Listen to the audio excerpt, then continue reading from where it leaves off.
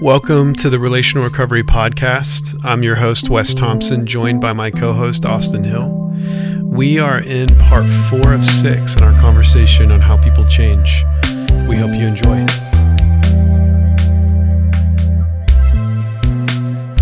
Is slowing down, going at God's speed. And like when we hear God's speed, go God's speed, that must mean, man, if I'm going as fast as God, that must mean just like blistering fast. No. How fast did Jesus do things? He didn't have a car. He probably didn't have a horse. He walked everywhere. I mean, when you're walking, you're slow. There's scriptures about him pausing to pray often. I mean, he was very attuned to what God wanted and to what the Father wanted, and he had a practice of silence and solitude. Mm-hmm. And I think we need one too. And so this is what happens, and this is my caution for you that it's in the refuge, is oftentimes we equate sobriety with full-on just health, right? So I come into the refuge, I'm no longer using, I start to get a clear head, and I'm ready for the world, right? And I'm not saying that you're not. I'm just saying that oftentimes that initial sobriety is based on positive peer pressure. The refuge starts out extremely structured, and it becomes less structured. Scheduled, structured. You're doing everything together. Yeah. So as you go on through the refuge, it's less and less structured until ultimately you launch, and then you're making all of your own decisions. So a lot of times the health that you're experiencing, it's based on the structure that's imposed upon you. If we don't develop personal, intentional processes on our own, then when we launch, we're not going to be prepared for the world. Mm-hmm. We're not going to be prepared because the structure's built in early on at the refuge, but I've got to have my own practice of reflection and time with the Lord and time with others. I've got to be intentional about it, because if not, then when I leave, I'm going to default back to those old patterns like we talked about earlier. Because I mean, if I'm in my 30s and I've given myself to pretty habitual unwanted behaviors for a long time, if I've been doing an unhealthy habitual behavior for 15 years and I've been in the refuge for 6 months, man, I've got a lot. I mean, if I did a lot of crap to get into a mess, it's going to take me time to get out of it. Yeah. And it's not like if you were using drugs for 15 years, it's going to take 15 years to get back to where you want to be. That's not what it is. You can get where you want to be rather quickly, but you're going to have to be aware and then accept the fact and reality of that there's consequences from those 15 years of crazy. And I have to be intentional about addressing them, owning it, taking responsibility for those things. And it takes time to get through that. One of the great examples is we build an awful lot of trust in the refuge because we show and offer trust to a lot of people. And so we trust each other really well. And then guys who have gone on home visits, that first home visit, there sometimes feels like there isn't much trust given. It's because there hasn't been time for them to see you do trustworthy things. That's how you build trust, is do trustworthy things. And we get to see guys do trustworthy things again and again and again and again, mess up, repent, ask forgiveness, learn from it, and then continue to do trustworthy things. Your family has not seen that on your first home visit. They just remember the guy who they saw 6 months ago who was stealing from them. So it takes time to build that trust back up. Right. To build trust, you have to do trustworthy things. Yeah, trust is earned. Mm-hmm. I mean, we build trust by doing trustworthy things, and one of the things that we have to build in that is we have to learn to trust ourselves as well.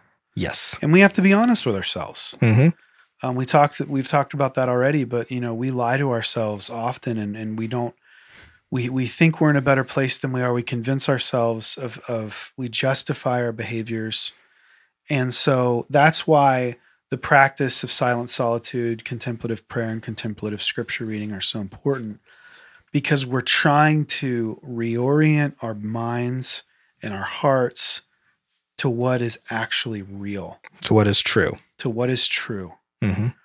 Because often we're believing a lie We're believing a lie about ourselves. We're believing a lie about God. We're believing some sort of lie, and that's how we end up in these places of unwanted behavior. Mm-hmm. And I don't know, maybe we could speak a little bit about why we're saying unwanted behavior instead of addiction. Right. And there's been so much written about addiction, and a lot of times when people talk about the refuge, they're going to talk about addiction and they're going to talk about drugs. Why don't we don't talk a lot about drugs?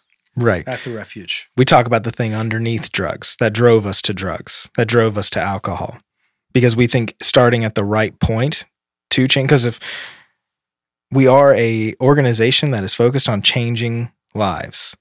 So if that's like what we're here for, then we better understand like where do we need to start? Because if the goal of change is to not use drugs, well, then we'll just, put you guys in the middle of nowhere and not allow you to do anything. Never go, never leave. There, solved. Is that solving a problem? It's not. It's just taking away agency or your ability to choose to do the right thing. Yeah. So let's talk about agency for a little bit. I think so because all of this, we're under the assumption that you and I are under the assumption that we can change. Yes. And that's why I think I'm apprehensive to use the word addiction. It's very common nowadays that people, when they refer to unwanted behavior or substance use disorder, to talk about it like it's a disease. Mm-hmm. And I know that it might be controversial to some, but I'll flat out come out and say that, at least in my worldview, I do not believe that this is a disease. Right. Because when I think of a disease, I think of something like heinous, like cancer. Something that, my grandmother, who I was very close to, died from cancer over 4 years ago.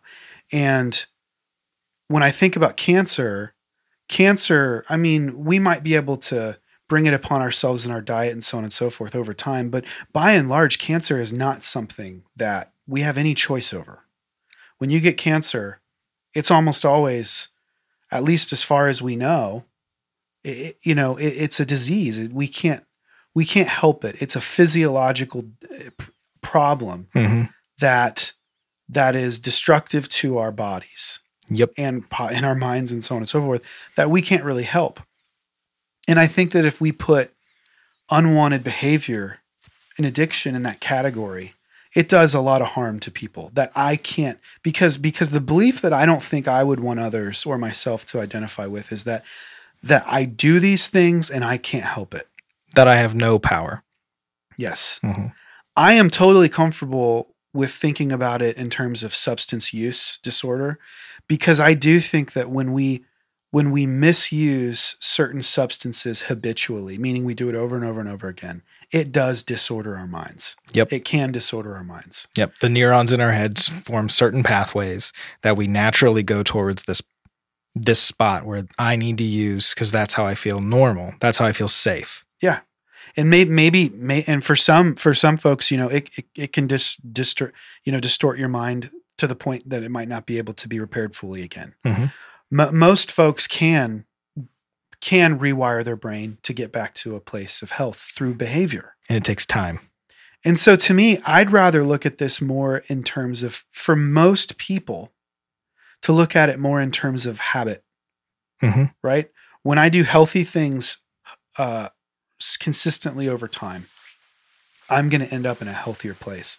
When I do unhealthy things consistently over time, I'm going to end up in an unhealthy place. Right. And I think that in regards to what we're talking about, addiction by and large is the habituated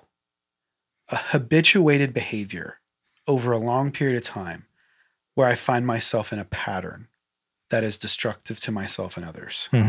That's what I think addiction is. Thanks for listening to this episode of the Relational Recovery Podcast. We will start part 5 of 6 in our conversation on how people change tomorrow. We'll see you soon.